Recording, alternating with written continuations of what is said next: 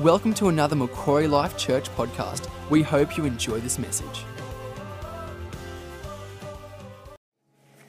Hello to all our legends online. So good to have you there. I can't hear you groan if I preach bad, but I can't hear you cheer either if I preach good.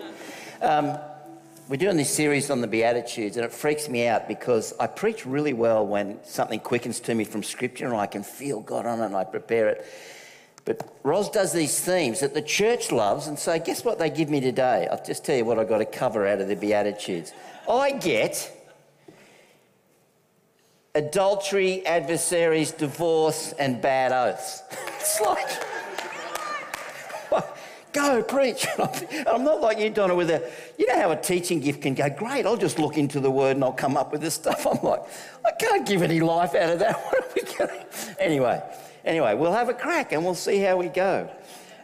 What else I have to tell you? Happy birthday to Robbie White. Where are you, Robbie? Happy birthday. Dave Durham's 60th this week, but he'll be here tonight. Now, I just felt to say this.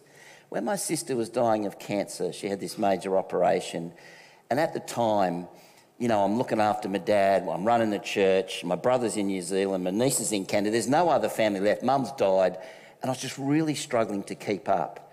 And she really needed someone to be with her when she woke up from that operation. And you stayed for hours in that hospital and waited for the moment, and you were there. And it was one of the best examples of the Body of Christ ministry that kind of got me out of a hole that I've ever seen. So I just wanted to say thank you. Well done. God bless you. Happy birthday. What else have we got? Oh, I've been doing just some visitation of some of the older people in the church. Frank and Rosa say hi. He's not well. He's very sick in hospital. Dave Stafford and Tony said to say hi as well to everyone. They miss everyone. All right, I think that's about it. Oh, I had to thank the volunteers from State Conference. These two sitting here, Ross and Louise, worked so hard. You were just amazing, and we had so many good comments about our leaders, guys like Jeff, and I know Jess was leading, and Johnny and Shaz, Deb and Jude helped Ros run the women's things. Ethan and Talia were supposed to be, Talisha was supposed to be on their honeymoon, and they were up there helping before they went on their honeymoon. There were so many volunteers from here. You helped carry the whole thing. In fact, Mark Check said to me, I think his church, Hope You See, and us had the most volunteers out of any church in the state there. And he said, but your church far outweighed ours with the amount of people that were just there serving and helping. So well done. Geez, you're a good church. Well done. Fantastic. All right. Yes? Okay. Chris Hughes, I like it when you share. You're such a good bloke. Okay, the Beatitudes, Sermon on the Mount. I'll read my section in a minute. Anne Evans said a really good thing about the Beatitudes. She said, they are about becoming, not so much doing, because sometimes we get hung up on doing, but I'll teach you a little bit more in a minute, but they're about becoming. I really like that. Fraser Hannam said, we've got the commandments that give us 10 don'ts, which gives us protection, and we've got the Beatitudes that give us 8 do's that bring blessings. And I thought, that to me, this is the best thing I've got to tell you today. I loved that because in those 2 don'ts and do's, we've got protection and we've got favour. And probably in my prayer every day, that's always the conclusion of what I end up praying. God, can you protect us and can you bless us? And I thought, wow, so the commandments and the Beatitudes working together give us the favour and protection we need. But from what Anne said, I think the attitude to the Beatitudes and can we learn from them, and even if there's a bit that's a bit tough on us or we don't agree, can we let it move us a bit closer to Christ, just make a little bit of ground. So I've got two stories that are kind of the contrast of Christianity. There's the be content Christianity with what you've got, but there's those moments where the Holy Spirit nudges and we've got to move and move quickly. And I'll just want to give you an example of each. I like this one on contentment. The story of a rich industrialist who was disturbed to find a fisherman sitting lazily beside his boat. Why aren't you out there fishing, he asked. Fisherman goes, because I caught enough fish for today, said the fisherman. Why don't you catch more fish than you need, the rich man asked. What would I do with them? He goes, you could earn more money came the impatient reply, and buy a better boat so he could go deeper and catch more fish. He could purchase nylon nets, catch even more fish and make more money. Soon you'd have a fleet of boats and be rich like me. The fisherman said, then what would I do? He said, you could sit down and rest and enjoy life. He goes, isn't that what I'm doing now? Save all the work, eh? So I like that. There's a good truth in that. But I just wanted to show you this from State Conference. There's a picture will come up. We're sitting in a session at State Conference. Put the picture up. Yes, this couple are working in Austria, the least country in Europe with the gospel. He's Italian, she's English. And they're sharing, they're getting interviewed. And gee, they were a great couple, but they've planted 15 churches and started a Bible college for Austria where they train pastors. And they're just starting to plant, see all those countries around? Italy's the first. They're just starting to move into Italy, and the vision is eventually to do all the others. Anyway, I'm sitting there and Brad Hagan texts me. So this is what he says. Okay, just let me... Sorry, I'm not so good. I like watching people do this. They're really good at it. I'm a bit slow. He goes, this is in the middle of this interview. And I'm running the guest land, so I kind of know what's happening with all the guest speakers. He goes, hi, mate, the Holy Spirit just hit me during this talk about Europe and Italy. A few years ago, when you came back from Europe, you prophesied over us about Italy, then we would help plant churches in Italy. I feel the Holy Spirit right on me about this right now. What'll I do? I go, yes, mate. Chat to that couple on stage. Grab them quick. They fly out after this session. She is flying to Kirk's church in Birmingham today to be the guest speaker at his missions conference. He goes, oh, so good. Something definitely happened inside me. What'll I do? I go, yes, I think it's God. This is all through this session. A new frontier. You could become a legend to that nation long term just by encouraging Italian pastors. That guy is your door. He goes, hopefully God makes it possible for me to connect with him. I go, we claim it in Jesus' name. Find out where he is sitting. Make your way just before the end of the meeting. Be first to grab him like the woman who grabbed Jesus' robe. Like you have to push through the crowd and get him because he leaves 10 minutes after this finishes. And you got to grab him. He goes, amen, I'm praying.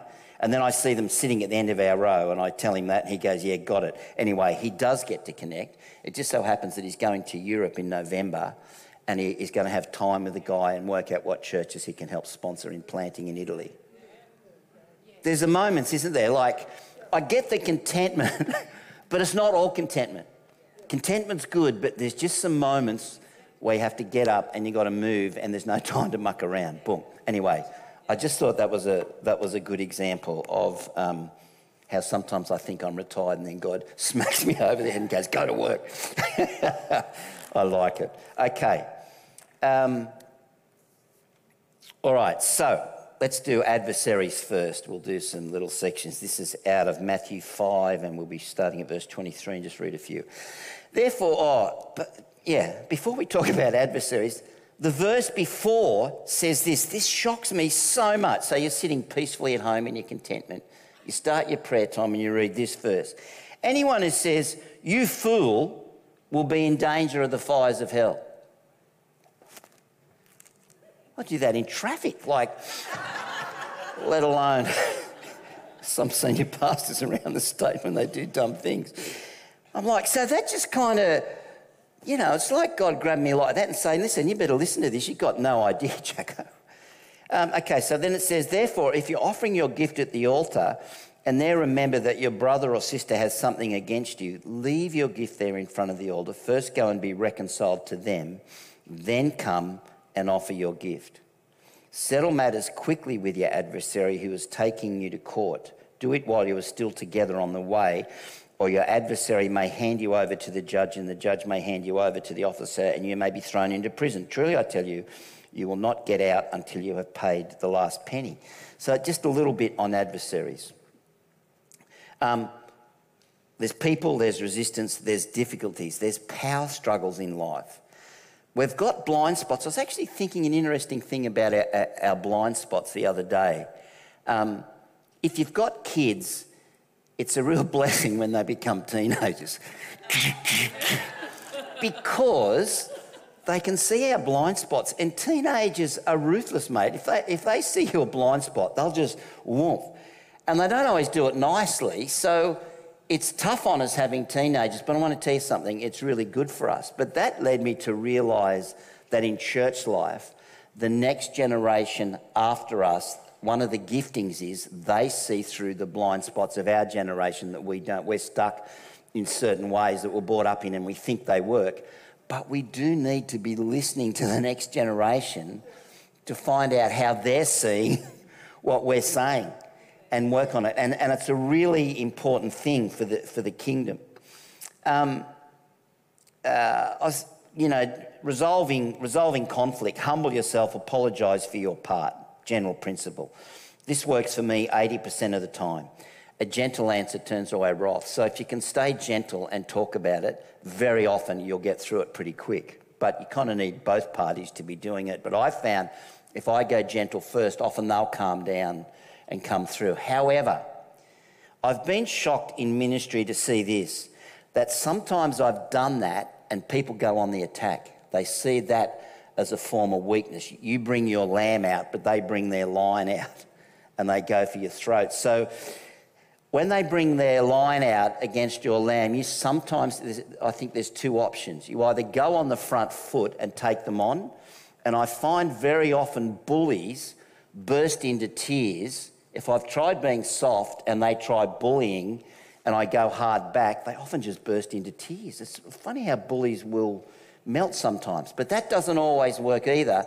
At other times, you just have to let them suffer until they learn their lesson, and often it takes years. So it takes quite a lot of forgiveness, patience on your part internally, and you just got to hand them over to God. You know in Scripture how sometimes I think Jesus said, hand them over to the devil to be dealt with.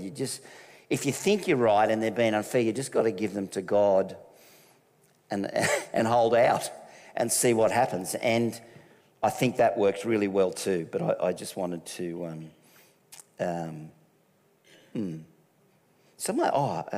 Ali Cawthorne, who's on the National Executive, said at State Conference, authority doesn't need to get angry because it just is.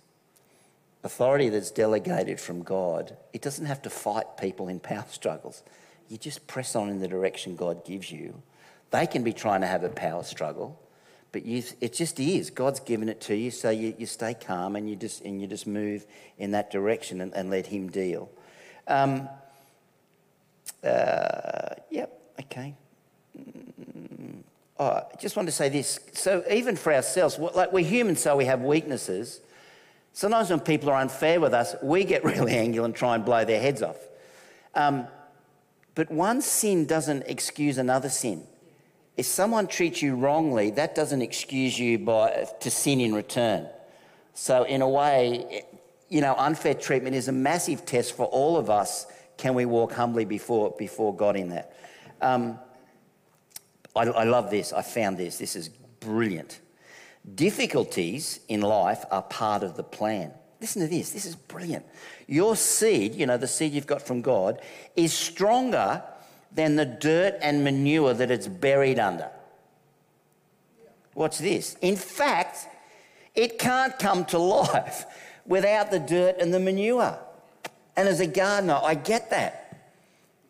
Why is that stupid seed growing? Well, I haven't put dirt and manure over it. I just left it on the surface and the birds plucked it away. Isn't that the parable of the sower?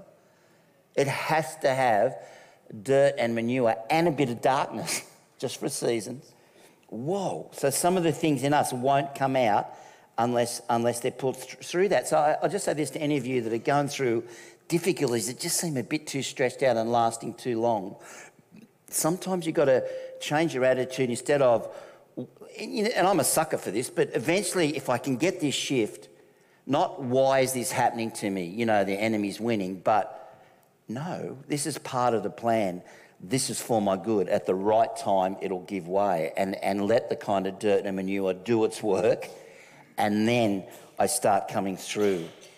All right, let's go to adultery and divorce. Ugh. I'm groaning and you're groaning. I'll just read it, okay? And then we'll move on. You have heard that it was said, you shall not commit adultery. So all the blokes are going reasonably well. But I tell you the truth, anyone who looks on a woman lustfully has already committed adultery with her in his heart. Jeez. If your right eye causes you to stumble, gouge it out and throw it away. It is better for you to lose one part of your body than for your whole body to be thrown into hell. Oh, yeah, that's interesting. If your right hand causes you to stumble, cut it off and throw it away. It is better for you to lose one part of your body than for your whole body to go into hell. So, yeah, well, we're not doing that, are we? Paul says, women, wear hats in church. Are we doing that? So that's kind of a cultural thing. That and a few other scriptures he says about women more relating to the culture of the day than it is to today's thing. But this isn't a cultural thing. There's a principle there, but we don't want you plucking your eyes out and cutting your wrists off. But something's been emphasised, so it's like, okay, then we need to work on our attitude towards this. Let me just go on to divorce, because it says a weird thing there too. It has been said, anyone who divorces his wife must give her a certificate of divorce. But I tell you that anyone who divorces his wife except for sexual immorality makes her the victim of adultery, and anyone who marries a divorced woman commits adultery. Yeah, that just needs some work, and we need to blend that with some other things that the Bible says about divorce to get a balanced view. So it would need a series of 4 messages just on it to get the right balance. So I'm not going there today, but I'll just tell you some things. Adultery, the danger of self-gratification. I just felt this. Men, our eyes are more dangerous than our bellies, because they say that a way to a man's heart is through his stomach. I want to tell you, the way to a man's heart is through his eyes. So therefore, we have to be very careful with our eyes. Even Eve, that probably didn't have the same vulnerability as a man with her eyes, still looking at the fruit in the garden, and Satan drawing her attention to that and go, look what you're missing out on, was enough to cause, the lead up to the first sin. So the eyes are a deal, and what we look at. Looking at forbidden fruit for too long is so dangerous. I'll just leave that one there. The thing about... I just wanted to bring this point out. Beware of the danger of marrying a woman divorced for sexual immorality. So, same with guys, same deal. But there are some warnings in there that we need to hear. And if you're a woman, that's committed adultery and it's wrecked your marriage, and I know often because, your emotional needs aren't met, and you can only put up that with so many years or decades, and then it's like, I can't take it anymore. I get that happens. But nevertheless, if that's happened and your marriage is broken up, you can go to God, repent, ask Him to cleanse you, get some counselling, and start living a great life, and God will restore you. And He'll give you a good relationship. However, there's a warning there for men and women, really. Just beware of, if you want a long-term, lifelong commitment that works really well, beware of marrying someone who cheats. And I think with all the world's theology on this, and it's okay to have lots of partners and be married 34 times in your life, and it doesn't matter, just throw them out when it doesn't suit you, still no one likes to be cheated on. Even in so-called open marriages where they're free, you hear the movie stars talk about it in the paper, where they're free to have as many partners as they want. They reckon the only thing that makes that work is if they're honest about what's going on. And still, even in that, no one wants to be cheated on. So the whole cheating thing, is this a person who's going to cheat on me, is a bit of a deal we need to consider. And that's why we take our time in relationships, because I've seen even pastors of churches who've lost their wives, and within 2 weeks are in the next relationship. And they get married within 2 months. And it goes great for 2 years. But they haven't done the work and the time, and the foundation hasn't been laid, and then they go through hell for 20 years, and then they eventually give up because they can't take it anymore. And it's like this long thing they didn't need to go through, that in their vulnerability and their weakness and their grief, they just had to find other ways to kind of get themselves through that than take the shortcut into the next relationship. I've seen that a number of times. And so hence there's warnings in here. Obviously in abusive relationships, that's a separate topic, but the number one priority in that is protection. So just know that, you have to get out. But the scriptures do endorse the permanence of marriage in a throwaway culture. I have heard it a lot said to me, if I knew then what I know now, I think I could have made it work the first time. That's not in every case, by the way. That's just some cases that happens. 1 Corinthians 7 talks about hang in there as much as you can with marriage. Hebrews 13 talks about honouring marriage. But Matthew 19 says a thing that I think really helps in our day and age. You know how I said, yeah, but Moses let the people divorce, and Jesus goes, yeah, that was because of their weakness that God allowed that. And I think that's interesting. Matthew 19 talks about divorce permitted because of the difficulties of this life and the weakness of humanity. And I think we're in a real era for that. Not to use that as an excuse, like that's why I want you to get the balance of the teaching. So God, that shows you that God understands. But at the same time, he's saying it is actually designed for permanence. So do the work, lay the foundation. And all of you would testify, you know, that have been through the marriage breakups, how tough it is. It's just so tough. Let me just do a little bit on good marriages. Paul Bartlett said at State Conference, I really thought this was a good quote. He was talking about bravery and courage, and he said the quality in your soul of facing difficulty and pain with good morality instead of fear or sin is a really big challenge. Having good morality throughout difficulty, because often the weakness in us wants to use the pain, doesn't it, as an excuse for the sin or the easy answer. And so that's a really challenging quote. Just some Mark's there tips, so they might not be great, but forgive me. Nurturing each other is important because I think, I don't know about girls, but emotional, intelligence or our emotional level, I reckon if a guy's going well, he's a bit like a teenager. Women definitely handle emotional intelligence and where they're at much more maturely than guys do, generally speaking. But I reckon I'm at about teenager level. And I'm the senior pastor. You got problems. What are you coming to this church for? No, I'm not the senior pastor anymore. You're free. Oh, phew. Blind spots are real, hence we need the odd teenager to talk to us. Authentic transparency. Because look, the thing I see, because I don't let Ros draw me into difficulties around the state because I don't want to know about them, but I do mentor, different senior pastors at different times. If they're good communicators, they seem to have this trait. They know they have great strengths and they know they have significant weaknesses. And they can talk about both and deal with them. But there's too many just think they're great blokes and they can't hear any challenge or they can't acknowledge any weakness and they never say sorry. And I'm thinking, disaster awaits. Like, you're just not that good. Reality's going to smack you in the head and you're going to be really shocked. So you better start learning how to humble yourself. Connection. These were the 7 key elements of our marriage. Connection, commitment, giving, emotionally, that is, respect, trust, intimacy, and play. And play's really important. And don't think we go, oh, Zeri's got it all together, tick the boxes. No.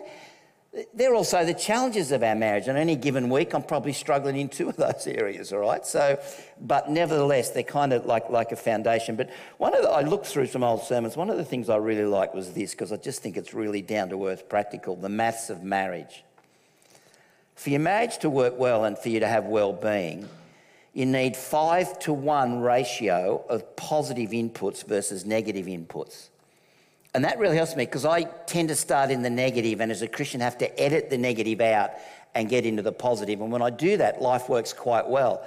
But if I don't do the edit and I just do the negative, it starts going downhill really quickly. Like if we have a conflict to resolve and I just come from the negative angle, all I get back is, well, what about you? Ros, you didn't do this. Well, you didn't do that. And it just goes that way and downhill really fast. But if I come from a positive angle, and I find this, I don't know if you'll agree with this or not, I've realised I try to get to the place in God, so I go and talk to God about it, and I get to this place where I try and help Ros win the argument.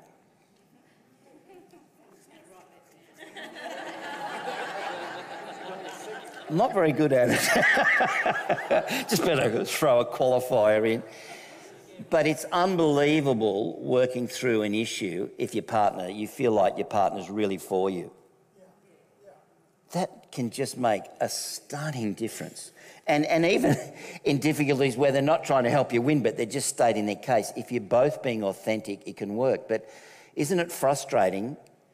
And some of you that have been through a marriage breakup will know you were willing and you wanted to be honest and you're prepared to, but they weren't. They weren't going to even talk about it. Whoa. It's like when one partner wants to go for counselling and the other doesn't. You think, it's probably not going to work. That's so sad to me. Hug for longer. Hug for at least 20 seconds because it takes 20 seconds for endorphins to be released. Roz is a really quick hugger. Sometimes I've just got, hang on. Kiss for 6 seconds. Endorphins are released. Same thing, mind you, I'm not much good at that either. But I'm not talking about church. Don't start grabbing women at church and kiss them for 6 seconds and hug them. Don't do that. Non-sexual affection, men, is really important because that's what makes wives and children feel lovable. It just does something, non-sexual affection. It's a beautiful thing. And date night, weekly or fortnightly. No kids, no friends, just you and your partner. Pretty scary, eh? We run out of stuff to talk about now too, but it's okay. Silence is okay. Anyway, all right, we better do oaths. Time to finish. Last one. Oaths. Again, you have heard that it was said to the people long ago, do not break your oath, but fulfill to the Lord the vows you have made. But I tell you, do not swear an oath at all, either by heaven or by God's throne or by the earth, for it is his footstool, or by Jerusalem, for it is the city of the great king. And do not swear by your head, for you cannot make even one hair white or black. All you need to say is simply yes or no. Anything beyond that comes from the evil one. Let me add some balance. Jesus did later on teach that it's better if you say no and come back and say yes than it is to say yes and have to come back and say no. And I think that's an important thing. And I got caught out at state conference because I'd planned to stay 2 days. And then the Holy Spirit said, you need to stay an extra 24 hours. And in the 24 hours, I had an amazing time. I had breakfast with the state president. Ros was emceeing. Ros and Beck were on a panel. I got to see my son-in-law MC. We had a great time with a lot of the young pastors around the state one night, and we just laughed and laughed and laughed. And I just had a glorious, glorious time in God.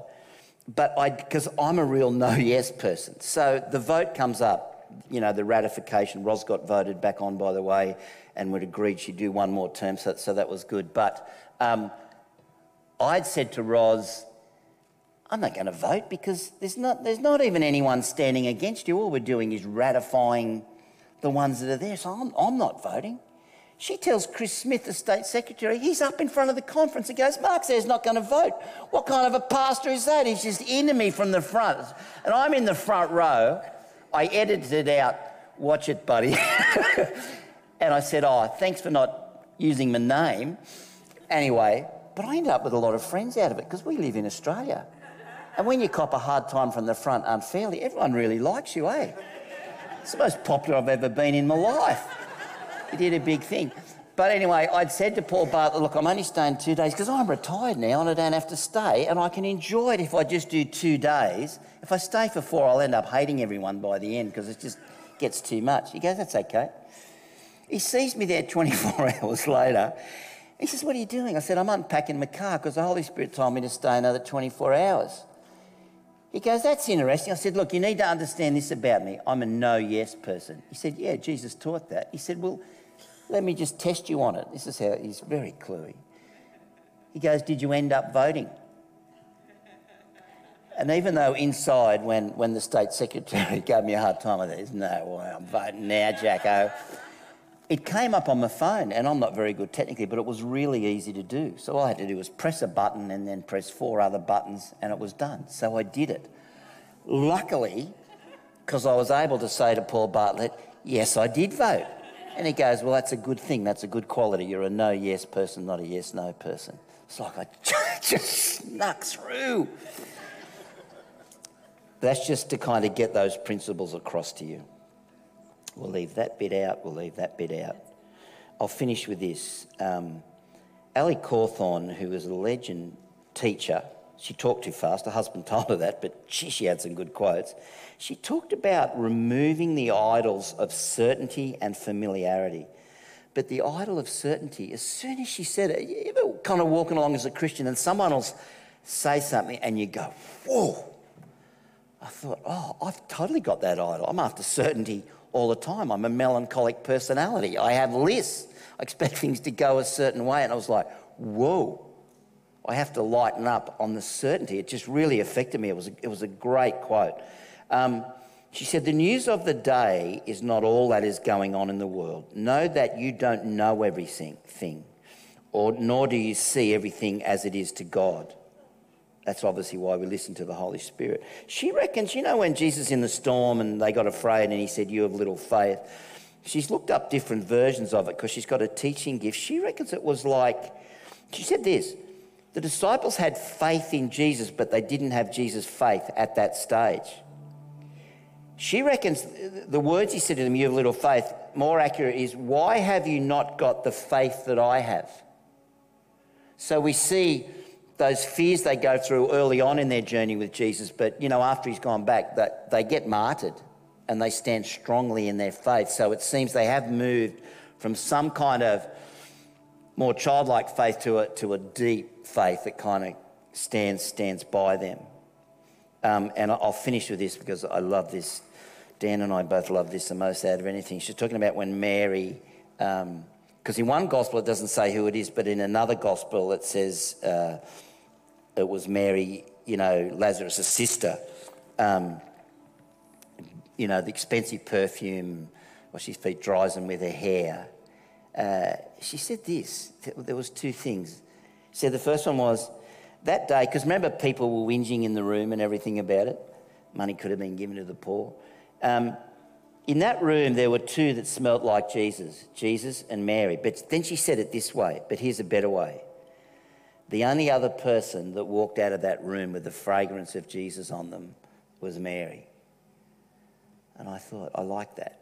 I'd like to be the person in the room. I'm probably not going to pull it off much, but I would really like to be in the person in the room when it's difficult and others are whinging, to be the one that walks out with the fragrance of Jesus on me. So therefore I need to consider what blesses him in that situation, what washes his feet, what cares about what he thinks.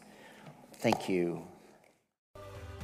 Thank you for listening. We hope you have enjoyed this message. For more information, please visit macquarielifechurch.com.au.